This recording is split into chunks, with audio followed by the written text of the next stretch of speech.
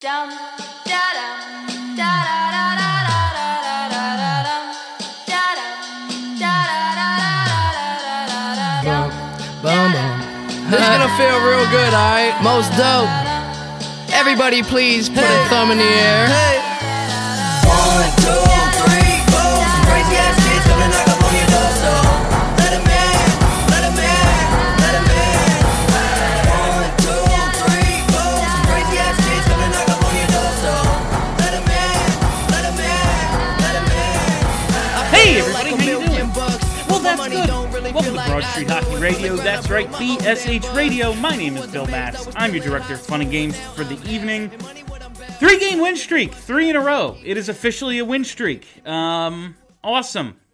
Way to go. You beat some shit teams. We'll get into it. I won't be Mr. Pessimistic the entire show, although probably most of it. But let's just get right into it. Let's see how everyone's feeling about this roller coaster season and what to do next. And let's lead it off with the fly-by herself, Kelly Hinkle.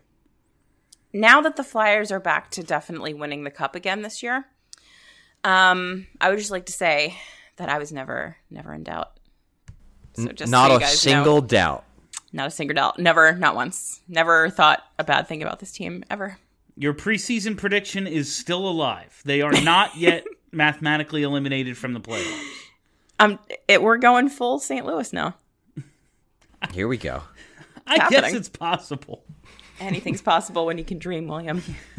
I'm amazed you can still dream, Kelly. I can't really. That hasn't been sucked out of you yet. No, entirely. it pretty much has. I'm lying for the show. Now it's just a commitment to the bit. Yeah. Mm-hmm. Okay. Respect. Thank you.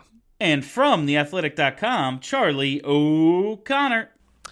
Yeah, so I will say, regardless of how, generally speaking, miserable this season has been so far, I had a really, really good time at last night's game. Just in terms of it being a fun atmosphere for really the first time since March of 2020. Obviously, the Flyers won, which, I'm a journalist. I can write about a game whether it's bad or good, but it's just more fun to be at a game, especially a home game when the home team's winning because the crowd's into it. People are excited. You're not dealing with people on social media yelling at you every time you put any little thought out there. It's just a more just generally enjoyable experience. Plus, one of the things I really loved about the games in the second half of 2020 was that the music at the arena was really good. Then during the season where no fans were in the stands for most of it, they didn't have a DJ. They were supposed to come back. Then before this season, they were like, no, sorry, we're not bringing you back. So they've just kind of been using all the songs that are already uploaded into the thing. And this game, they just picked a bunch of songs that were already uploaded into the thing that were really good and that I enjoyed. And it felt like, it really did feel like a March 2020 game to me, just in terms of the atmosphere and the team winning. And it just felt like, just a little bit the way it was before the world turned to total shit. I mean, I guess the world was already total shit, but it just became abundantly clear how shitty it was when you couldn't actually do anything to take your mind off how shitty it was. It was nice. It was a fun time, and I will say that it was much welcomed on my part that went to a Flyers game, covered a Flyers game last night, and actually enjoyed myself. It was a good change of pace. There were a couple of games at the beginning of the season. Were they? I think maybe so. the Seattle game? Maybe. I got so inspired by one of them that I wrote a thing on the Broad Street line on the way home. No, I will say, that's fucking weird. I will say, it was those games where they were scoring 7. People were having Seattle fun. game, they won 6-1. That was probably the closest. people But were even having then, I don't know. It just didn't feel. It felt like there was still too much I don't know, residual from the year before. Who knows? This game just felt. It felt good. It was a fun game to cover. I'm glad. I enjoyed I myself. will say, regardless of how you feel about the team's current state, I said on post game last night, I am happy for the people who were in attendance because you actually got to have a good time. Yeah. They scored a bunch of goals. You saw a hat trick. You saw some great Carter Hart saves. Claude Giroux played well. You got to see Oscar Lindblom score. A bunch of cool shit happens. Travis Sanheim remembered where the net was. Fuck, man. It's been a year and a half. So that was cool. I am happy for those people. But I want to get right into it because the first thing on the outline, How sold are we by this 3-game winning streak? My answer is 0%. 0. Okay. Do I still think they are a bottom 5 team? I guess not. So, by that measure, I suppose I am sold. Do I think they're anything but sneak into the playoffs losing 6? No. I've seen nothing that makes me think that. They beat Vegas. Okay, cool. You finally won a game after losing 10 in a row. And then you beat 2 shit teams. What am I supposed to take from that? Ottawa won last night. Nobody loses 15 in a row. Okay. Here, I don't remember because I have a leaky brain. But at the start of this season, were you, was this your general feeling? I don't believe it was. No. I just feel like if at the start of this season, we looked at this team as constructed and thought, this is going to be a good hockey team. I don't think it's unreasonable to think, again, maybe now that things are changing, this could be a good hockey team. Carter Hart absolutely raises the potential ceiling because a goalie does that. If your goalie is this good, you have a chance to do pretty much anything in this league. But when you say this team is currently constructed, you mean the team with Max Willman on it? Patrick Brown? Because the team is currently constructed. I don't know if we're ever going to see the team that we thought we were going to see. I don't know if that exists. Ryan Ellis might play again this year, but until I see him, I'm not going to believe that shit. He's played 3 games. Yeah, that's fair. No, I think he's played more than that. He played 4, right? 4 or 5. 4 or 5, something like that. Kevin Hayes might get back to full strength this year. But until he does, I'm not counting on it. Joel Farabee might come back and look like last season's Joel Farabee. But I'm not counting. I've seen enough of last year's team and this team not to believe in them fully because that's fair. That's just who they are. It's not just this 10-game losing streak. If I could just write off this 10-game losing streak, go, they played like shit, coach got fired, everything's going to be okay, I'd believe it. But since I lived through last season and I look at this lineup and go, when are we ever going to see some of these players healthy? I don't have the confidence in them to get back to, I think they should be an Eastern Conference final team. I don't think they'll have me that confident again this year. I think the Charlie. real, the strongest argument for optimism is basically, and this is what, if you're an optimistic fan, this is what you have to pin your hopes on, is basically that it was just a coach. That's really what it boils down to because, the fact that there was a coaching change, and not just the head coach, but also Michel Therrien, it does provide a potential pivot point. There's something that you can sort of stick a flag in the sand and be like, this is when stuff changed. And in fairness, right now, it does look like things are getting better. Now, I'm very much in the wait and see mentality because the Vegas game, Vegas was a better team. Carter Hart won that game for the Flyers. Yeah. The Arizona game, the Flyers are better, but Arizona sucks. And the Devils game, the Flyers were actually good. They played that game the way you would expect a good Flyers team to play. So now they've proven we can beat bad teams. That's great. It's nice to know the Flyers are not a truly awful team. That's cool. And that's, if they win the next 2 games, they could be on a 5-game winning streak because Montreal is a dumpster fire. And Ottawa, while people were freaking out because they beat Tampa, no, they're still bad. They're bad. They're, I think, 28th in all situations expected goals. They're not good. The Flyers, I think, are 29th. So if the Flyers are not that bad, if they were underperforming, Ottawa is performing as they are because if you look at their lineup, it's absolutely terrible, which Ottawa fans should have realized, but instead they convinced themselves that a good final 3 weeks of last season was enough to make them a dark horse playoff team. Still don't understand that one. But anyway, if you win those games, you've won 5 straight games. That's cool. But they're against 4 bad teams and then 1 game where your goalie stole it. To me, you're going to find out. And obviously, if they go out and they lose these next 2 games, then we're right back to where we started. And we know that the Flyers probably, at the very least, aren't even close to figuring this out. Whether they do later down the road is another story. But, to me, we're not going to really see where they are and how much of an impact this coaching change actually had on their ability to play competitive hockey against challenging teams until next week when they get Washington and Pittsburgh. That's when you'll find out. And I mean, like, those are the games where, if they hit the Washington game on a 5-game winning streak, they obviously would have confidence. If they could go out there and win that game and look like the better team, then you start thinking, okay, maybe it was just that these guys tuned out Alain Vigneault, and actually this is a pretty good team. And then, hey, if this is actually a pretty good team, and then you get back Ryan Ellis, and you get back Brassard, and you get back Wade Allison, and Kevin Hayes gets healthier, then maybe we're cooking here. But until they start doing this against better competition, I can't take this winning streak seriously beyond, well, they're not awful anymore. And that's cool. I prefer not to watch an awful hockey team, but I can't say anything confidently beyond that. So I guess the difference for me is that I don't consider anything that I think about the Flyers' future performance to be like a definite. I'm just guessing at all of this.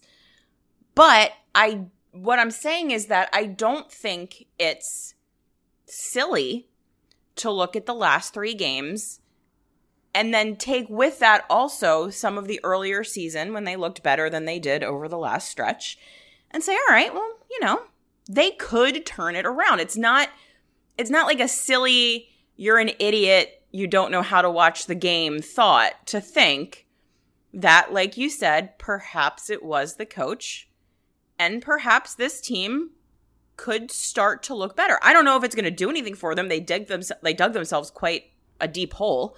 But I mean, I'm not saying like, yes, definitely this team is better now and they're going to win all the games. I'm just saying I look at these 3 games and I think it's reasonable to be a little bit hopeful that they could turn this thing around. That's all I'm saying. I think the one argument you could make, which is kind of a roundabout sort of funny argument, but like they've dug themselves such a deep hole.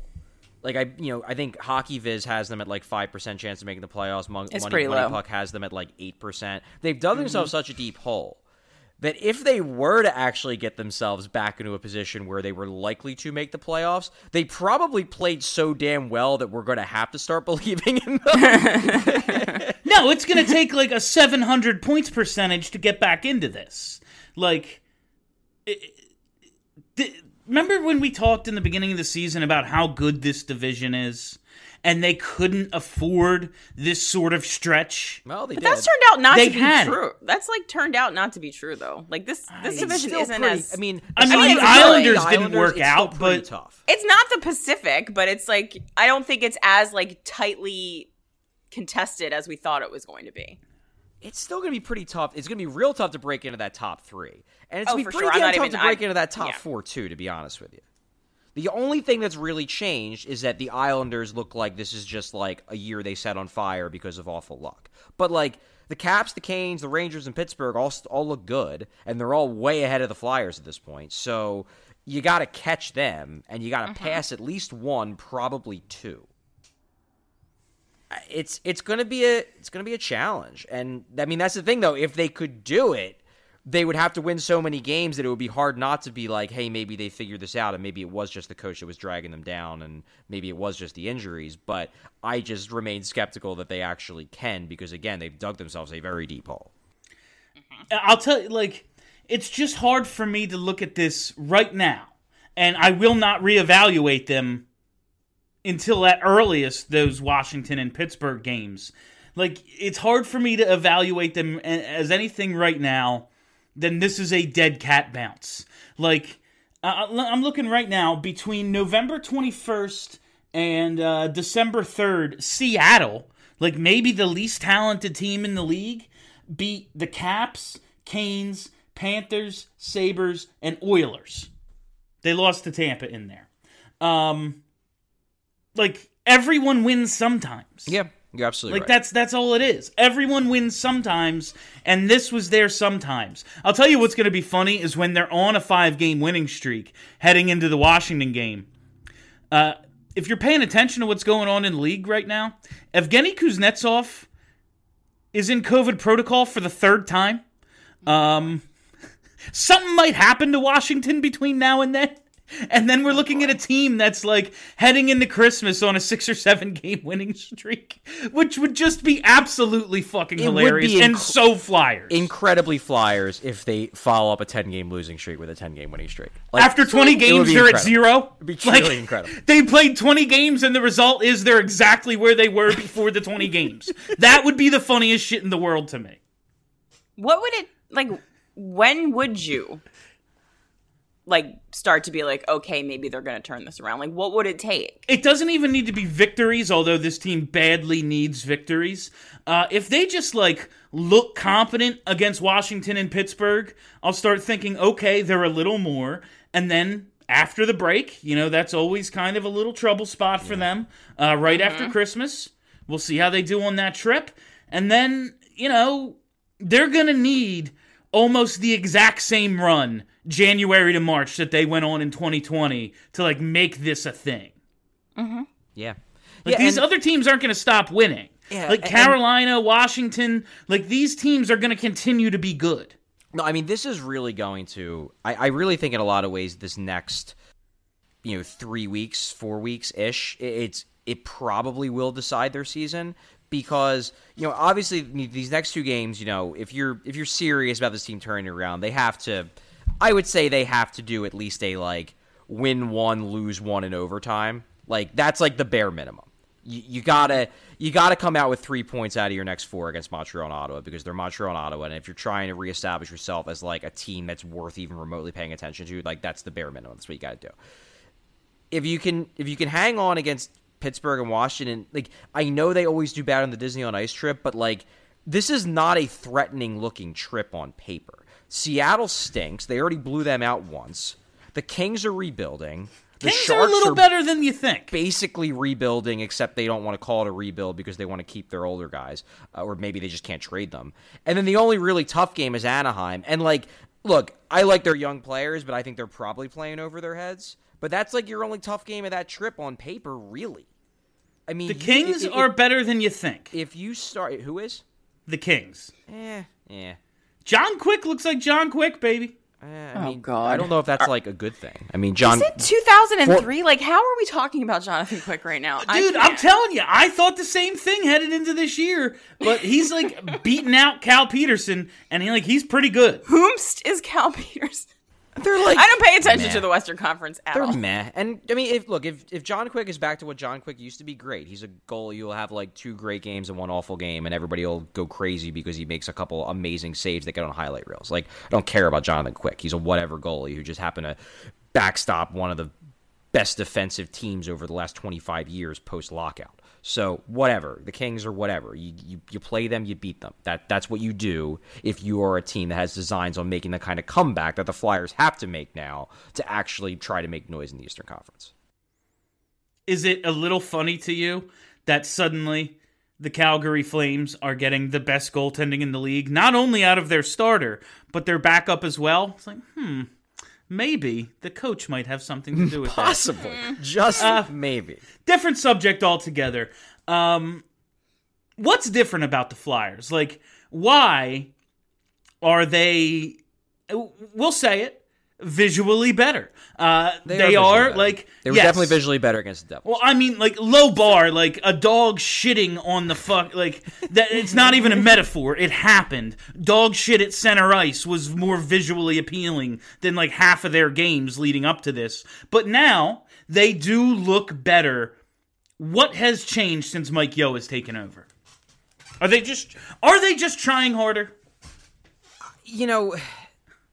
Like, I hate to present it like that, but I do think that there's an element of, they were just done with that coach. And yeah, you have, when that shoe drops, you're probably going to play a little looser. You're probably going to play with more energy. You're just like, you no longer have that feeling of, what's the point?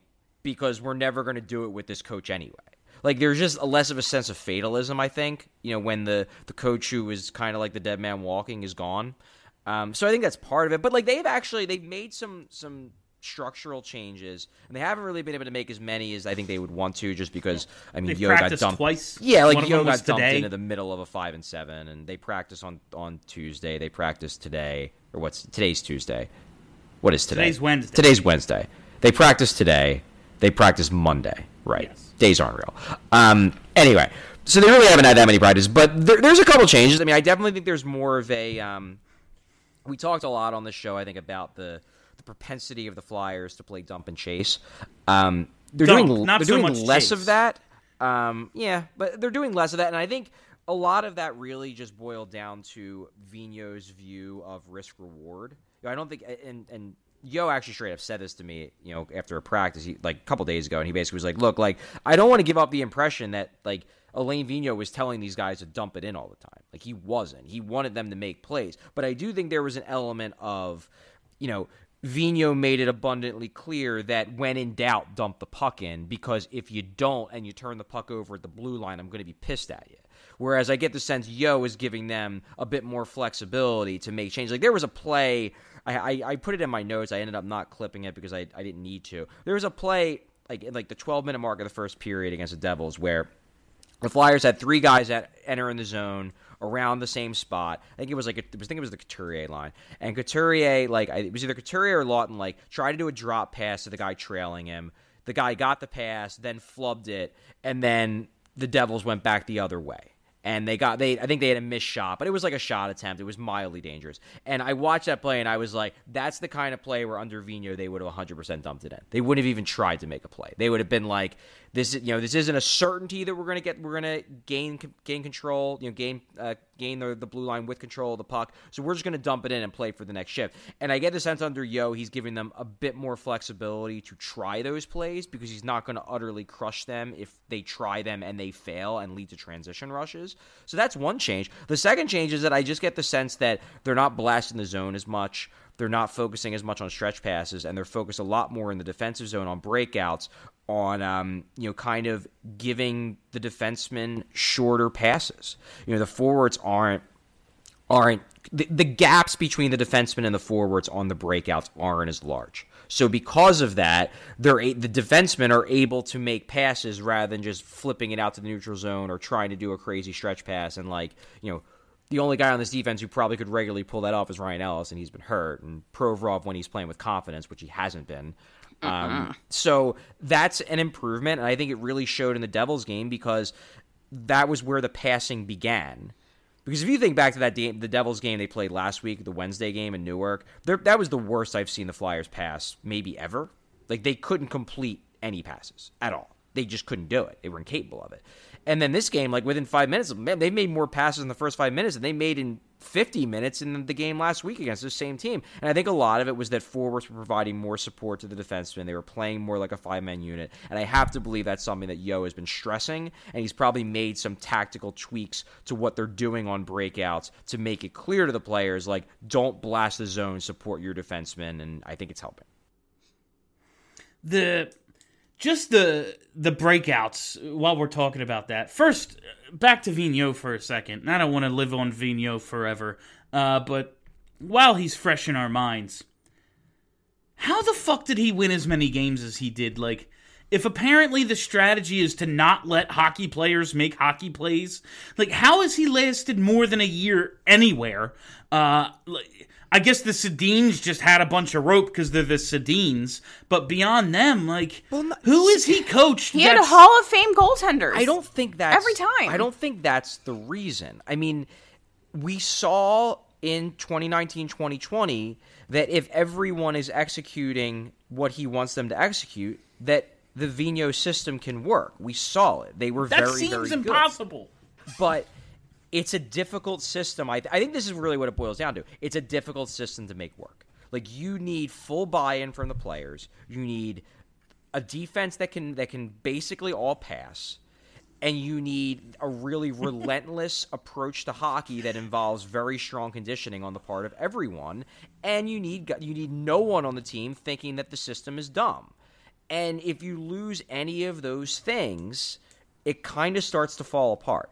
And I think, the reason why it's been successful in the past is because in the past there have been teams where Vigneault has had where they've been able to pull it off for extended periods of time. And probably in Vancouver it worked the best because they immediately got off the jump succeeding. And you're like, okay, well, we know this works, so it's easy for us to buy in, and we're going to go to the Stanley Cup final. Whereas here, they really only had the 2.5-month period, then everything got paused, they couldn't get it back, and then I think the knives started coming out, especially last season. And then once that happens, I mean, if you have an easy system, maybe you can kind of reconvince players that it works, but Vigneault's system it's a difficult one to pull off, and I think once the players lost confidence in it, it was over. And that's what we saw this year. They lost confidence in it, and once you lose confidence in a very intricate system that doesn't have a lot of margin for error, like when shit goes bad, it doesn't just go bad, it goes real bad. And that's what happened in my mind. How confident are we that, how do I want to put, like, I don't want to sound, yeah, how confident are we that they're not going to just give up on Mike Yeo the first time they lose 3 in a row? It's a really, really good question. Well, they like him, right? They do Players for now. For now. Oh, you're talking about the players. No, Yeah. Yeah. I don't think the players will. I thought actually that question was, will management give up on him after 3 straight losses? Yeah, I don't that know. I think is a possibility. Oh, definitely. And that's fine no. with me. No, I don't think the players will. I don't think the players will turn on Yeo, at least not this season, unless like they lose another 10 straight, and then it's just like, well, get a real coach in here who's not an interim, because like now we're just counting down the days until you spend $4 million on John Tortorella. But no, I don't think that I don't think the players will turn on Yeo the way they tuned out Vigneault, because I do think they like Yeo. The one thing that's interesting to me about Mike Yeo, and this is something that I've been thinking a lot about over the last week and a half, is that I think that I'm kind of coming around on the idea of Mike Yeo staying coach the rest of the year, even though I'm not remotely sold that he is the coaching answer. And here's the reason why. Right now, the way I look at the Flyers right now is that they're kind of at a crossroads, and we're going to find out the rest of this year what path they should take. If they should take the let's keep throwing money at this thing because it was just that they gave up on Vigneault. This is actually a good team that maybe they're not a cup contender now, but with a couple tweaks they could potentially get there. That's option one. I laid this out in an article I did last week. Option two is that no, they're just not good enough. We need to blow the whole thing up. Well, If option two is the option, if that's actually what's going on here, if that's the case, then I don't know how you justify Chuck Fletcher staying general manager into the rebuild. And I'm not saying that to shit on Chuck Fletcher. It's just like that's not what he was hired to do. He wasn't hired to rebuild. If you're going to do a rebuild, you probably want to give the rebuild to a new GM. And here's the thing. If that's a possibility, do you really want Chuck Fletcher hiring another coach? Because if he then gets canned at the end of the year because you got to hire somebody else to do the rebuild, then what was the point of having him hire a new coach in the first place? Because then the new GM might want to hire their new coach. And then you're just spinning around in circles for another 2 years. So I'm almost at the point where, like, I almost wonder if it makes more sense to just stick with Yeo and see what happens, because at least then you don't lock yourself into signing a big money coach to a 4-year deal just to find out 3 months down the line that actually they're going to have to blow things up. Like if you want to turn this thing around, if you're convinced that they just need a good coach to turn this thing around, go hire Claude Julien. He's a great coach.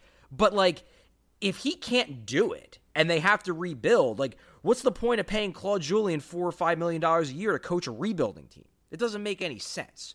So it's almost like you're kind of in the position where I don't know if it even makes sense to hire a big money coach until you know what direction you're going to take. And if you've hired the big money coach, then you've kind of hitched your ride to Fletcher and the idea of this is still a good team and we can still keep doing this. And I'm not ready to say that that's the right path. It's kind of interesting, too, because if they do turn it around and they start looking like a good hockey team again, and so they do decide, we're going to stick with this group, we're not going to blow it up, this is the group. But also now you have a team that's been turned around and coached into greatness by Mike Yeo. So, are you going to fire him and piss off the team that clearly likes... You know what I mean? It's a very fair point. It's like a problem. There's a flip side to that, yeah. Yeah, if they're looking good and it's because of Mike Yo's coaching. I'm like you, like I don't like I have like no strong feelings about Mike Yo, but I definitely like if I was going to pick a coach, he would not be the guy. But if he does turn the team around, you know, maybe he's a good coach for this particular group of players. I guess we'll see. I mean, that's the yeah, thing. It that's doesn't really- seem like all they're of in this any is itch we're and gonna hurry. see. Yeah, it doesn't seem they're in any itch and hurry to hire a new coach. No, I don't get no. that sense. So I guess we'll see what happens. But again, like if they lose 5 straight games, then who knows? I thought just personally, like if I was one of these coaches who's going to pick his next destination, I'm not taking a job until after the holidays. Like, you ain't ruining my holiday by coaching this shit hockey team. Like, no, I'm going to have my fun, and then maybe, I'll come in. But no, also, I know. Vancouver hired Bruce Boudreau, so like I clearly understand. coaches are willing to do it. Some of them, I at least. understand. Is there any indication, Charles? I don't know if you can answer this question. Is there any indication that Chuck like tried for Boudreau and Boudreau was like, no thanks, I would like to go someplace else? I am under the impression that Boudreau's name was definitely thrown out there, and I believe. I can't confirm this, but my guess is that at the very least, the Flyers communicated in some sort of way, whether it was to Boudreau directly or to Boudreau's people, that like, hey, you know, there might be a coaching change on the horizon. If you're interested in coming to Philly, don't rule that out. I mean, that's good because I feel like that's, you know, the bare minimum. I can absolutely that you have to 100% confirm that Boudreau's name was thrown around in the Flyers organization. He was tossed around as a potential option. I can 100% confirm that. I don't know if they actually talked to him, but it's hard for me to imagine they didn't at least put feelers out. Makes sense. All right, we're going to take a quick break. I think this is a good spot to do it. And then I have 2 questions for you guys. It's basically a 2-part question on the other side that I think we're going to be able to discuss here. So just hang on through this break, and then we'll be back on the other side. All right, fam, we are back, and as promised, I have a 2-part question about the direction of this organization for both Charlie and Kelly. First, you know, we talked about the path that this team is going to figure out what path it needs to take over the next, you know, over the rest of this season, and then that'll really inform what sort of off-season moves they need to make. First part of this question: if it is, okay, we just need a couple of key pieces. You know, we turn this thing around right now. We turn this thing around, and we just need a little bit more talent. There's just a few pieces missing. How do they go about affording those pieces without also losing the amount of talent that they currently have? And by this I mean, how do they bring in a Johnny Hockey and still afford Claude Giroux? No, it's a completely reasonable question. And I'll be totally honest with you. My focus has not been on the Flyers cap situation over the last month, so I can't give you like a full-on analysis of how they would do it. But yeah, I mean, I would imagine they'd have to move, you know, some pieces out. Obviously, Couturier gets a big raise next year, so that's going to cut into their cap space. They have to make a decision on Ristolainen. I guess that's one way. I mean, you get his cap hit off the books if you just decide we're not going to bring him back, but they traded a first-round pick and a second-round pick for him, so I imagine there's at least some interest in bringing him back, and he hasn't been bad. So, now he's kind of like a feather in their cap because they took a chance on this guy, and while I don't think Ristolainen has been amazing, I think he's been decent. And, you know, decent is a lot better than, like, myself and a lot of stat-oriented people thought he was going to be, so it's pretty easy for the Flyers to be like, see, we were right, now we're going to take our victory lap by bringing this guy back, especially because a lot of fans like him, too. But then, I mean, and also, just real quick, if you bring him back, then that's more money that's being spent. Yeah. So, yeah, it brings me back to our initial problem. And also, like, if they get rid of Ristolainen, you know, if they don't bring him back, they have 3 defensemen then, and 2 of them have not lived up to expectations, and the other one has played 5 games. Yeah. Like, they have no defensemen. They're going to need to address that, too. Just they'll need to get somebody. I mentioned Giroux and Gaudreau because those are like the names and they're the pending free agents. But it's really just like, if they only need a couple of pieces, but it's clearly like, you know, we need some key pieces. Are they ever going to be able to put themselves in position to be able to afford those pieces? I mean, the obvious thing is that you try to find a taker for JVR. Yeah. Like, that's the obvious move because Taker's going to be buyout. I mean, I don't know if they can do that. But I feel like that is the move that logically is really the only one that Chuck could make that could like feasibly start the process of acquiring some small, surgical improvement pieces that the team needs to move forward if they're going to stick with this group. That's really, I don't see any other way. Yeah, I mean, I think one thing I will say is that, and again, like this is going to sound like me being negative on Ristolainen, and I'm not even that negative on him. I think he's been fine. I keep coming around on the idea that, like, look, even if they get back Ryan Ellis, and even if Ryan Ellis is everything we want him to be, and, he doesn't have any ill effects from the injuries, and he's fine the rest of his time here, and this was just, like, bad luck to start his Flyers career, I'm coming around on the idea that I think the Flyers need one more legitimately very good defenseman. Oh, I believe they absolutely need a top pair defenseman to put with Ellis, and Provorov and Sanheim are second pairing defensemen.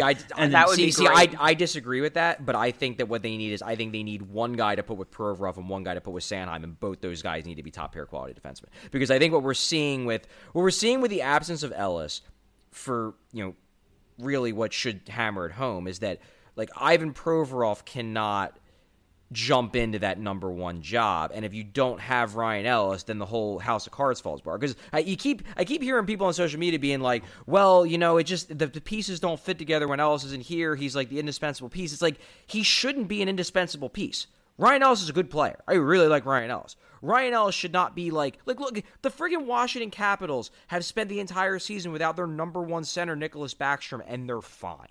Yeah, there should be no one player that. And if the Flyers lost Pronger 11 games into the season and fucking put up 100 points. Yeah, like if that's with Briz, if one guy at a position ruins the rest of that position, then that tells me that they're deficient at that position. Because like the whole house of cards should not fall apart because one guy got hurt. Like even the Penguins do okay when Crosby's out. They didn't have Crosby and Malkin most of the season. And they're considerably ahead of us in the standings. Like, when Ryan Ellis is out, what the Flyers are left with is this. They're left with Ivan Provorov, who can't be a top-pair defenseman when he doesn't have a top-pair defenseman next to him. They're left with Travis Sanheim, who is a good number 3, but also you don't want on the top pair because he makes too many mistakes in the defensive zone. And then you have Rasmus Ristolainen, who's shown his entire career he's not a top-pair defenseman. And maybe he's fine as a 4. He's been fine as a 4 so far, but you put him on the top pair, and we get Ristolainen and Buffalo again. So you need another guy. Like you look at Tampa, and I know Tampa is Tampa, but like when Victor Hedman's out, they're okay because they can move up Mikhail Sergachev or Ryan McDonough. Like that's how you build a defense. You build a defense by having multiple good players, and I don't know if Ryan Ellis is that indispensable, the defense is good enough. It's just not. Do we think that York or Zamula would improve things?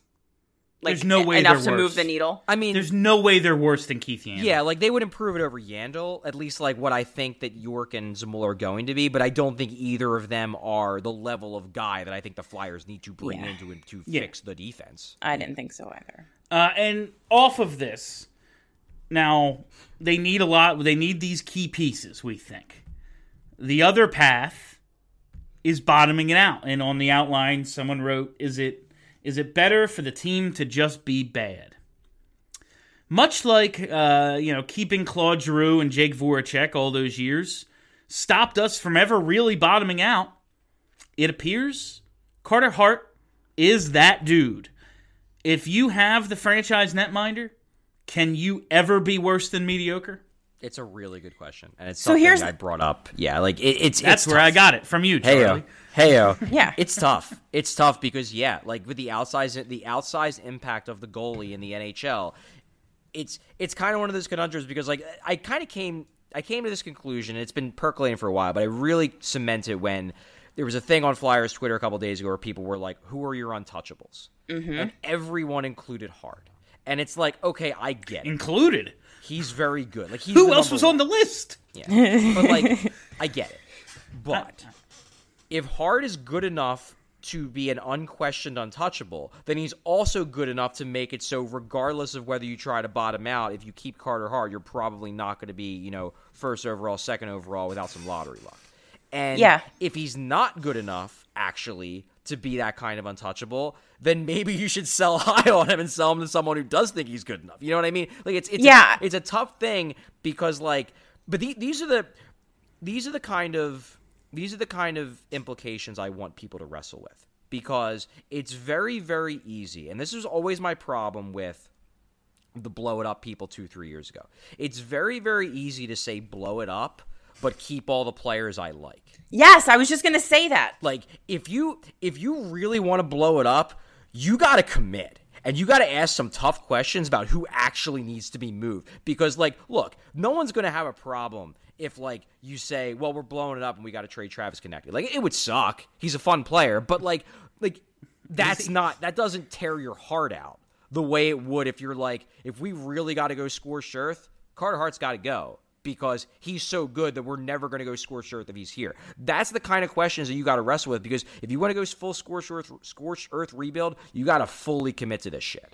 Yeah, and I don't think that fans who think that we should go full rebuild, like you said, they in their mind they're like, okay, we get rid of Giroux, we get rid of JVR, we move on from Konechny, whatever, but get they rid of all the players that I am personally all the sick players of. that they don't like, that they think have been here for too long, but we're going to keep all the players that I like that are good, but somehow be bad enough to draft in the lottery every year for 2 or 3 years in order to somehow build the team back up. It's just not logical. You would absolutely 100%, if you were rebuilding this team, really rebuilding, you have to trade Carter Hart. There's no question. You have to. Or you keep him and you hope to God you get lucky in the lottery. Well, that and then you hope. In my mind, you trade Carter Hart and you hope that one of Ersan or what's his face, the other guy Sandstrom. That's good. Yeah, you hope that one of them turns out to be, also a good goaltender. Or he comes. You can't have a guy. You can't have a guy putting up 920 while you're trying to rebuild. No, and here's the only, to me, feasible way, because I didn't go through all this not to have the goaltender, the thing that's plagued us for so long. That's the killer. He comes down with a phantom injury. No, I'm sorry. Oh, he fucking he's got a sports hernia. He's got to sit for a whole year. He tore his ACL. Weird. He's got real bad injury. There's no way a player would go for that. That's the thing. But I see where your head's at, Bill. Okay, so even if they did that, even if everybody went along with that and they did a fake Kucherov and they sat him for Kucherov goes along with it. Here's the thing. Is 1 year of bottoming out enough to rebuild the franchise? If you think it's as bad as it is, I don't think it is. It could be. It could be, because if you're really bad the 1 year and you get that guy, you get Connor Bedard or you get Mitch Koff or whatever, you get that guy, that top of the lineup stud. You can keep, my thing with the Carter Hart thing is you can keep Carter Hart. You can blow it up mostly and keep Carter Hart and still be a top 10 pick team. You could. I mean, you could be in the 5 to 10 range, and sometimes you get great players in that range. I mean, shit, you do. You probably don't get the slam dunk superstars, but you get top of the lineup guys. So you get one of those top of the lineup guys in that 1 year that Carter Hart is either bad or hurt, and then you get a couple more, you get a Trevor Zegras, you get a Moritz Seider, in that 4 to 9 range, and then maybe you're cooking with gas. Year 2, he's working his way back. He can't start more. He cannot possibly start more than 50% of the games. He's working his way back. So we get some bum goalie to purposefully lose the 50% of games that Hart doesn't start. Boom! 2 years in a row, you tanked without losing Carter Hart. It would be nice, Charlie, if we had that European soccer loan system. That would really work out for us. Yeah, send him to Colorado for 2 years while we're tanking. It would have been nice if he goes and gets that playoff experience for Colorado behind that shit blue line, then while we're building up here, and suddenly he's good to go. Would have been nice if the Flyers drafted 4 to 9 instead of 2 that one time. It would, wouldn't it have been? Well, 3 to 5. 3 to 5. 3 to 5. There were quite a few busts in that, like, I think 6 to 9 range of that year. Were there? I think. Yeah, well, wasn't that the year that the Rangers took Lias Anderson, and I don't know what the hell he's doing now? Oh, yeah. And then Vegas took Cody Glass, and he doesn't look like he's anything special. So, like, it was basically that 3 to 5 range the Flyers would have had to be in. We got a little too lucky. Had someone only else wanted take, 4. Take You know, Nolan. I only wanted new Bobby Orr. That was it. Just new Bobby Orr. That's all. I'm a modest person here. I didn't write I have the modest album. expectations for what I get in the draft. But yeah, you know, and all this stuff. The Carter Hart thought experiment for me is less like I'm saying the Flyers should trade Carter Hart. I'm just saying that, like, all I ask for, and I said this like for years, all I ask for is that if you decide you want something, you have to really think through the logical conclusions of what that means. Never going to happen, Charles. And if you want the Flyers to blow it up, you have to think about the idea that can you really truly bottom out with a goalie that's as good as they think Carter Hart is? If Carter Hart just isn't that good, if he's fine, then you could do it. Like, if Carter Hart is just like a good goalie, he's like a 915 to 920 goalie. If that's what he is, you could probably do it. Like, you could probably make it work because, like, having a shitty defense will probably deflate his numbers. And he'll be better than, like, the 909 save percentage that he gets. And we'll all know that because we watch him every game. But, like, they'll still be giving up a bunch of goals because the defense is trash. And they'll be the 5th worst team in the league for 2 years. And then they'll get good prospects. Like, that could work. But if Carter Hart is a flat-out stud, it's going to be hard. Because, I mean, there's some really, really bad teams that make the playoffs solely because their goalie is a flat-out stud. Like, imagine if they bottom out and they still sneak into the playoffs because Carter Hart wins the Vezina. That would be funny. That's very Flyers. That would, like, to finally have the goalie, and it's on a team with, like, less talent than Seattle. Like, that would be the most Flyers fucking... Oh, my God. Speaking of the worst luck imaginable, can we get into Morgan Frost? And I asked those two questions not to be, like, again, pessimistic or fatalistic, but, like, goddamn, we are kind of stuck in, like, we're kind of stuck in the position we're in. And it might make more sense. I want to blow it up too. It might make more sense not to. But we got to let the rest of the season play out before we come to those conclusions. I want to talk about Morgan Frost's shit luck. This guy, you know, last year, Sean Couturier gets hurt. He gets his opportunity right away. He gets hurt, 4 periods in or whatever it was. Now, he's in COVID protocol, gets pulled... 8 minutes into the game last night or whatever it was, which, I mean, that whole situation, how a guy, whatever it is. Yeah, it's a problem. It's fucking stupid, but whatever. Real problem. I'm sure there's all sorts of logistical reasons why this shit happens constantly in sports. We saw it happen in the World Series a couple of years ago. Dude gets pulled in the middle of the game, so it's not just the Flyers. It's most people are just incompetent. But, like, what are we seeing with Morgan Frost? What do we think... You know, there's going to be some guys coming back. The lineup isn't exactly going to be welcoming for someone trying to earn a spot in the near future. How long do you think he's going to be out, et cetera? Like, what does the future hold, the near future hold for Morgan Frost, do you think? I think it's extremely clear at this point that he belongs on this hockey team. And he will make a very good 3C. Yeah, I mean, he's an NHL player, and they just need to let him work through his issues up here, I think. I think the idea of sending him down is batshit insane. It's stupid, yes. I mean, I guess it could happen if everyone gets healthy, you know, maybe Wade Allison comes up, but no, I think he needs to work through, you know, figure out what he can and can't do up here, and he's holding his own, 4 points in 10 games. His underlying numbers are not awful. Like, they're not amazing, but in truth, I never really saw Morgan Frost as a, super play driver. I see him more as an offensive guy who's gonna, have to be sheltered a bit. So I've been satisfied with what he's done so far, and keep letting him roll. Keep him with somebody like Giroux when he comes back. But this COVID stuff is concerning. It's concerning not just because it sucks for Frost, because it does. It really does. But it's concerning because this thing is spreading back through the NHL again, and Frost was very clearly around his teammates. And I know that Mike Yeo... Yeah, I mean, they warm up, and he played in the game. Yeah, they warm up. They're in the bench, locker room. They're sitting on the bench. Like, Mike Yeo today, we flat out asked him, did Morgan Frost test positive? He did not answer.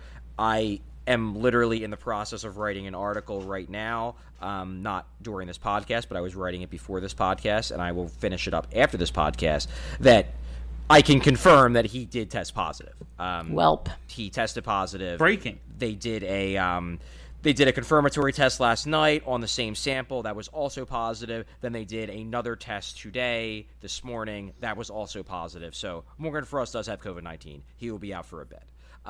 So far, he's asymptomatic, so there's a chance that if no symptoms develop, he could come back relatively quickly. If even minor symptoms develop, though, he's probably out for at least 14 days.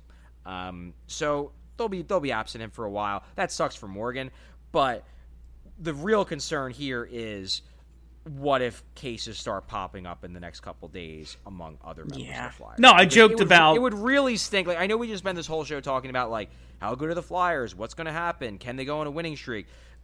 It would be so Flyers if they actually have figured it out and then the whole thing gets destroyed by another COVID outbreak. And, like, last year, we saw things be up and down, and then...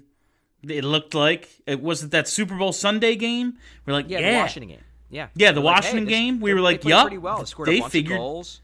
They figured this thing out, and then just gotten back. We went away 2 weeks, and the season fell apart when we got back. So, I really don't want to live through that shit again. But like I just joked about Washington and Kuznetsov being a close contact or positive. I don't know what his situation is, but he's been in the protocol multiple times over the last 2 years. Like, could be happening here as well. It sucks because it's like it would suck if it was anybody, but it just seems like Morgan Frost has had so many false starts to his opportunities. He really has. That, like, I'm watching the kid. Like, is he blowing me away? No, but to be fair, anyone not named Drew, I've wanted to fucking, like, tell him to take a hike, and I haven't wanted to tell him that this season. So, like, I want to see this kid play. I want to see him continue to develop, and he's on the fucking COVID list. Yeah. We can't have anything nice. It's not ideal. At least, silver lining, I suppose.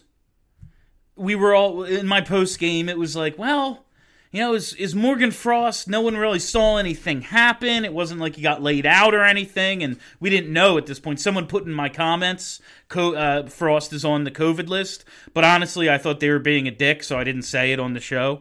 I didn't want to be like, oh, yeah, and that not be true. Turns out it was, but it was like, you know, is Morgan Frost just fragile? And some guys just are. I'm glad that's not the case. That is a positive. Yeah, I don't know. Much if this like is his test, it's a positive. Ouch. Folks. If we don't laugh, we'd cry, folks. Oh boy. I mean, my big concern here is just whether it's gonna, because another how long, how symptomatic. Well, I mean, not even with Frost. Like, look, it sucks that Frost is playing. I'm just worried that this is gonna go from 1 to 3 to 10. Yep. I mean, look at Calgary. Carolina is also a concern to me, like not specifically Carolina, but like what they're going through, because they had their issues in Canada. So they got guys stuck over the border. Where are the Flyers right now? They're in Canada. So if there were to be a player or two that get like they could just be if they test positive tomorrow morning, they could be stuck in Canada for quite a while, for longer than maybe they would have to be if they were here. Jesus fuck. So, like, really, really cross your fingers that no more positive tests come up tomorrow. How are we still doing, like... How is it still How happening? is this still We going? live in a I mean, hellscape. I know the, like, scientific reasons, but it's like, God damn it. How? How is this still going on? Do we have anything else? I don't know. I don't know. I didn't do the outline. So. Yeah, did we talk about everything? I guess we could talk about the Yo thing. We briefly talked. Yeah, a little about more it. Yo. Yeah, we briefly talked about Yo. it. But Bill, I don't think you've given your opinion on Mike Yo. Like, what do you want the Flyers to do from a coaching standpoint? I mean, since we can't have Coach Ham because he went to Vancouver, I like right away. I wanted Tortorella not only to yell at you, but to torture the players. To torture the players. the way they torture me. Like, I wanted that. It was well, at first I said Fran Drescher. I started to think of like the things that would annoy the shit out of them, the way they annoy me, and I thought Fran Drescher or John Tortorella were my top two choices. And now I'm kind of in the same camp of we're gonna have to make a ton of decisions after this season.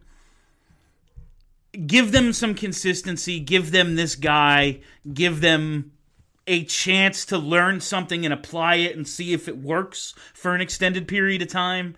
And then we will make the decision on... I mean, like, listen, if Claude Giroux calls up Chuck Fletcher and says, yo, I ain't staying, well, then we have to start making moves immediately. But if that phone call probably won't happen, at least for a few months, I think they have to stay the course and see if they can figure this bullshit out. Yeah, I mean, Boudreaux was maybe the only guy who I would be like, if he was out there, like, he can turn things around quick because he's a damn good coach. Yeah, that's his thing. We're seeing it in Vancouver. I mean, they just keep winning. I don't think it's going to continue forever, but like, he's a really good coach. He teaches really good systems, and like, he might have been able to do this. The funny thing about Tortorella, you bring him up, and I've thought about Tortorella.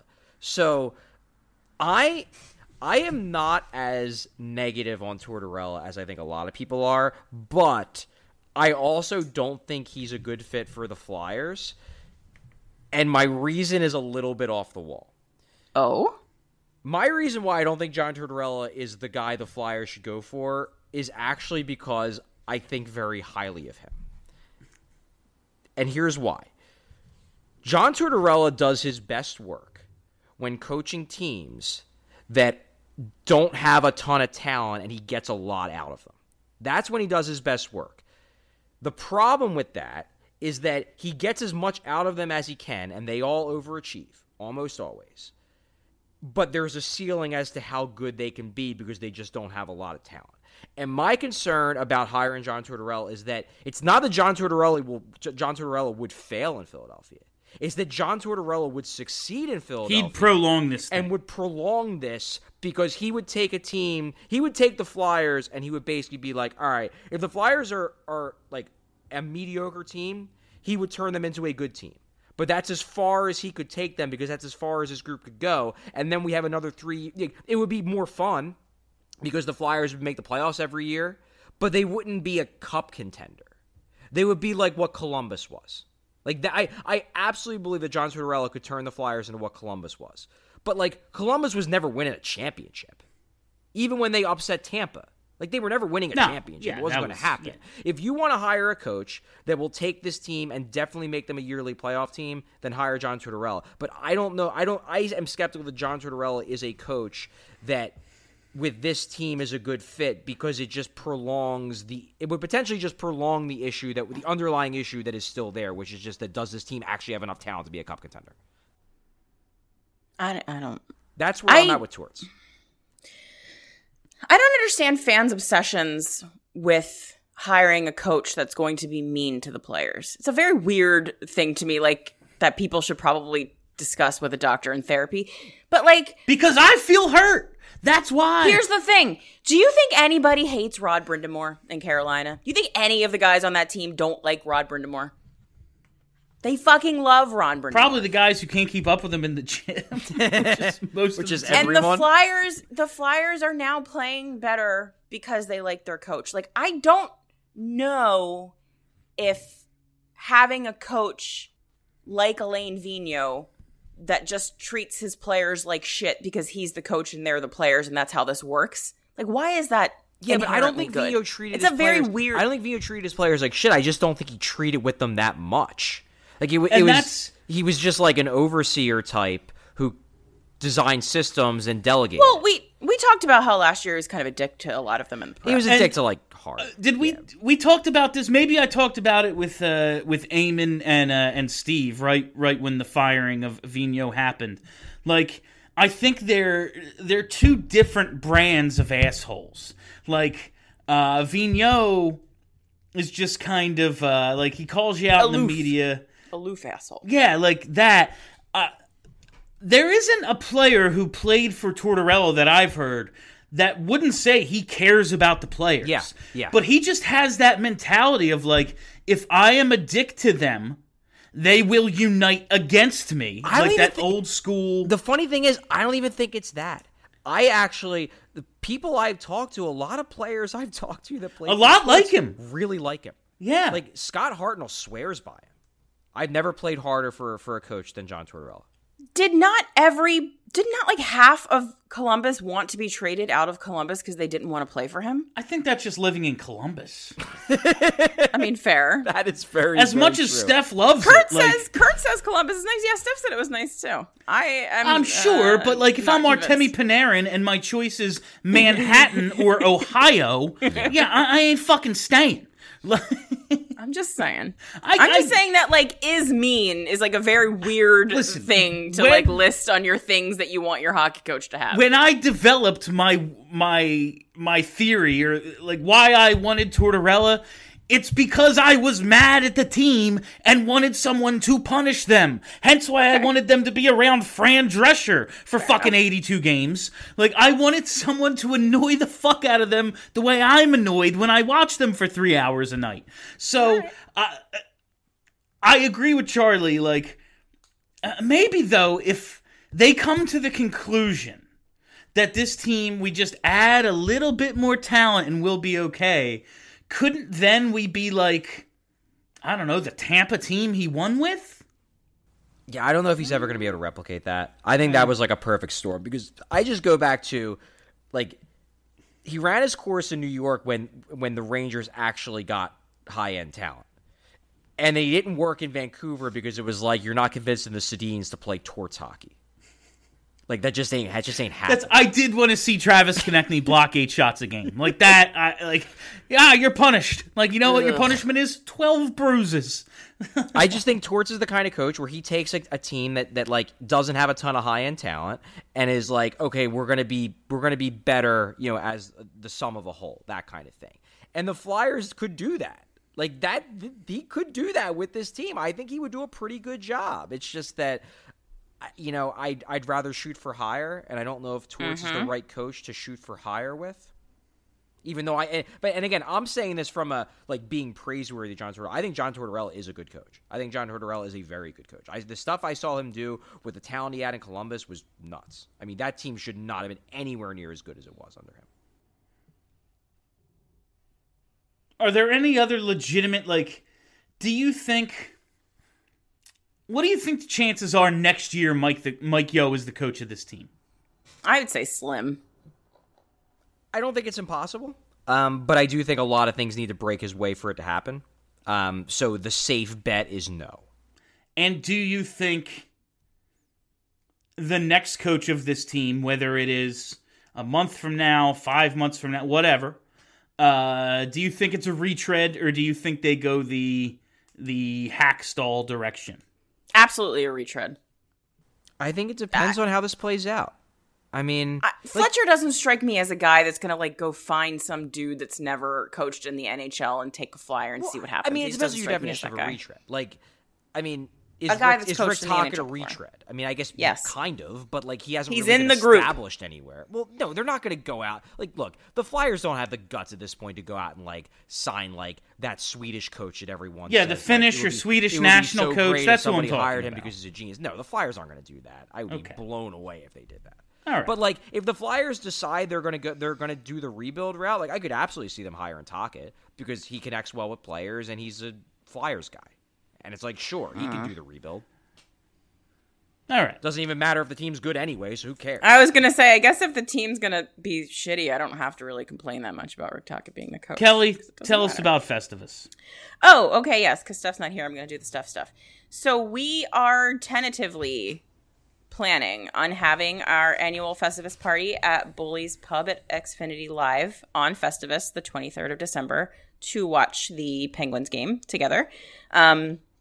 But we are also keeping a very close eye on what's going on with the COVID stuff, and we will obviously take under advisement whatever the Philadelphia Department of Health says about gathering together at the holidays in public spaces. So right now we are hopeful that we'll be able to have this party on the 23rd at Bully's Pub, but it is, like everything related to this stupid pandemic, up in the air. So if you want to come out and hang out with us, plan for it. But there is a chance that we might have to cancel it because the world has fallen apart again.